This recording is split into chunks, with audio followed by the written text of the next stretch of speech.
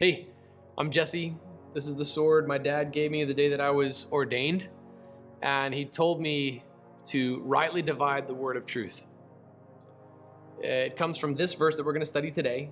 We're in 2 Timothy chapter 2, beginning in verse 15. Be diligent to present yourself to God as one approved, a worker who doesn't need to be ashamed, correctly teaching the word of truth. The literal translation of the Greek for correctly teaching is cutting it straight. What's up, Dr. H.B. Charles? I'm so grateful for your ministry. Everybody who's there at Shiloh Baptist Church in Jacksonville, Florida. Man, it was so cool to be a part of that conference, even just as an exhibitor and to be able to be in proximity to everybody. It was so cool. I was blessed by that conference every year that I was at Lifeway. It's this expository preaching conference, and it's called the Cutting It Straight Conference. It was really, really cool. And it's also named for this. When I was ordained, my dad gave me that sword. It's why we also kind of pass the tradition on and give swords to men at yet initiation. That I would rightly divide the word of truth, that I would cut it straight.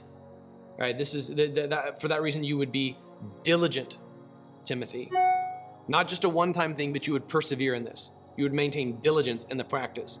And so that you would be one approved and a worker who doesn't need to be ashamed, which then delineates the fact that if you have not rightly divided the word of truth, if you have been a teacher of the word of God and you've misrepresented what it says, you've taught with false doctrine and you've committed heresy, you should be ashamed of yourself. Confess that sin, be restored, be repentant, and sin no more. Go on and teach it correctly. In fact, I would encourage you to issue a redaction, a correction. If you've misrepresented the truth of the gospel, set the record straight now. Don't be ashamed anymore. You can repent, you can teach correctly. But if you don't teach it incorrectly in the first place, you don't need to be ashamed. When I've messed up, when I've taught incorrectly, I had these habits. When I was teaching the book of Genesis, I think it was, I would get the names of Jacob and Joseph mixed up in my head. And so I had to get up in front of the church and just issue this correction, this redaction. And I tried to make up for it by showing this full genealogical line that led to Jesus. And when I messed up the name of Miriam, I kept confusing Miriam with somebody else when I was teaching Numbers and Deuteronomy. I had to get up and apologize for that, ask for forgiveness for that, and set the record straight and correct that. All right, when I teach incorrectly, even if I mix up names, I feel badly, but I feel terribly about it. I don't even want to get that wrong. If I stumble, if I stutter, if I mispronounce something, or if I name somebody the wrong way, please forgive me for that. If you bring it to my attention, I'll be able to correct it and issue a redaction. So if you're a teacher of the Word of God, you've been teaching a false gospel, you've been controverting the Word of God, you've been trying to say that it says something other than what it says, according to this text, you should be ashamed of yourself, but you don't need to stay in your shame. In the same way that a sinner can repent from sin and be restored, you can redact your false teaching and you can be restored. In fact, I've seen that happen. I've seen false teachers get up and say, I've been preaching the wrong gospel. And with tears in their eyes, they confess that sin. They ask the church to forgive them. They preach the true gospel.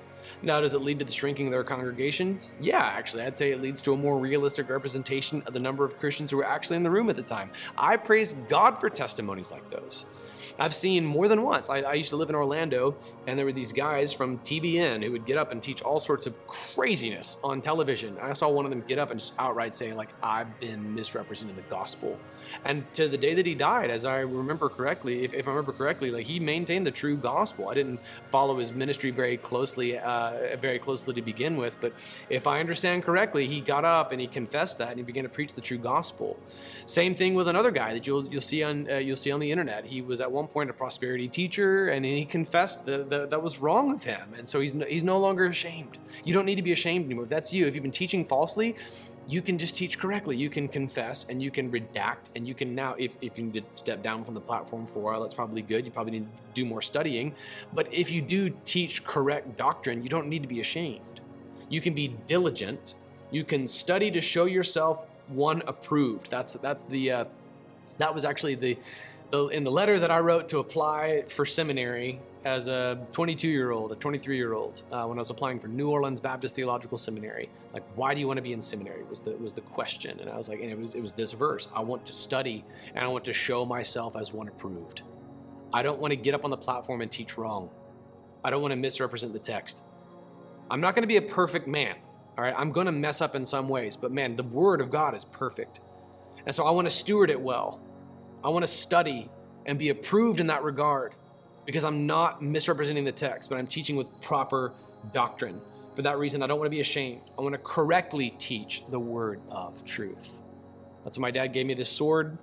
I pray that I've lived up to the standard. I pray that I haven't let you down. If God's called you to be a teacher of the word, would you teach it correctly? Study it. Show yourself as one approved. Within the ordination process at the Redemption Church, what we ask is that you either go to seminary or do the equivalent personal study. Work at least as hard as a seminary student, if not harder. Study diligently. I'm amazed at how often people will radically underestimate this. They have no concept of the agony, of the time it takes to go learn Hebrew, to learn Greek. You get to learn 2 whole ancient languages. For crying out loud, that's hard to do, man. It requires diligence.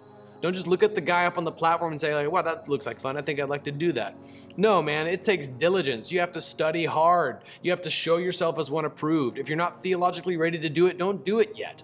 If you learn that you've been teaching the false gospel, correct it. Maybe even go back to seminary and get some proper training. Go back to the word and do so diligently. All right, there's diligence to this thing. It is difficult. That's why I think that's why I think pastors need to be paid in such a way that they can afford to focus their full time on this, because this is hard to do. This is really hard to do. I'm paranoid before I get up and preach and before I even record these videos, and I agonize over the curriculum that I write because I don't want to misrepresent the text of the Word of God. Be diligent, study hard, show yourself as one approved, and then you don't need to be ashamed. You can instead correctly teach the word of truth. There's nothing like it.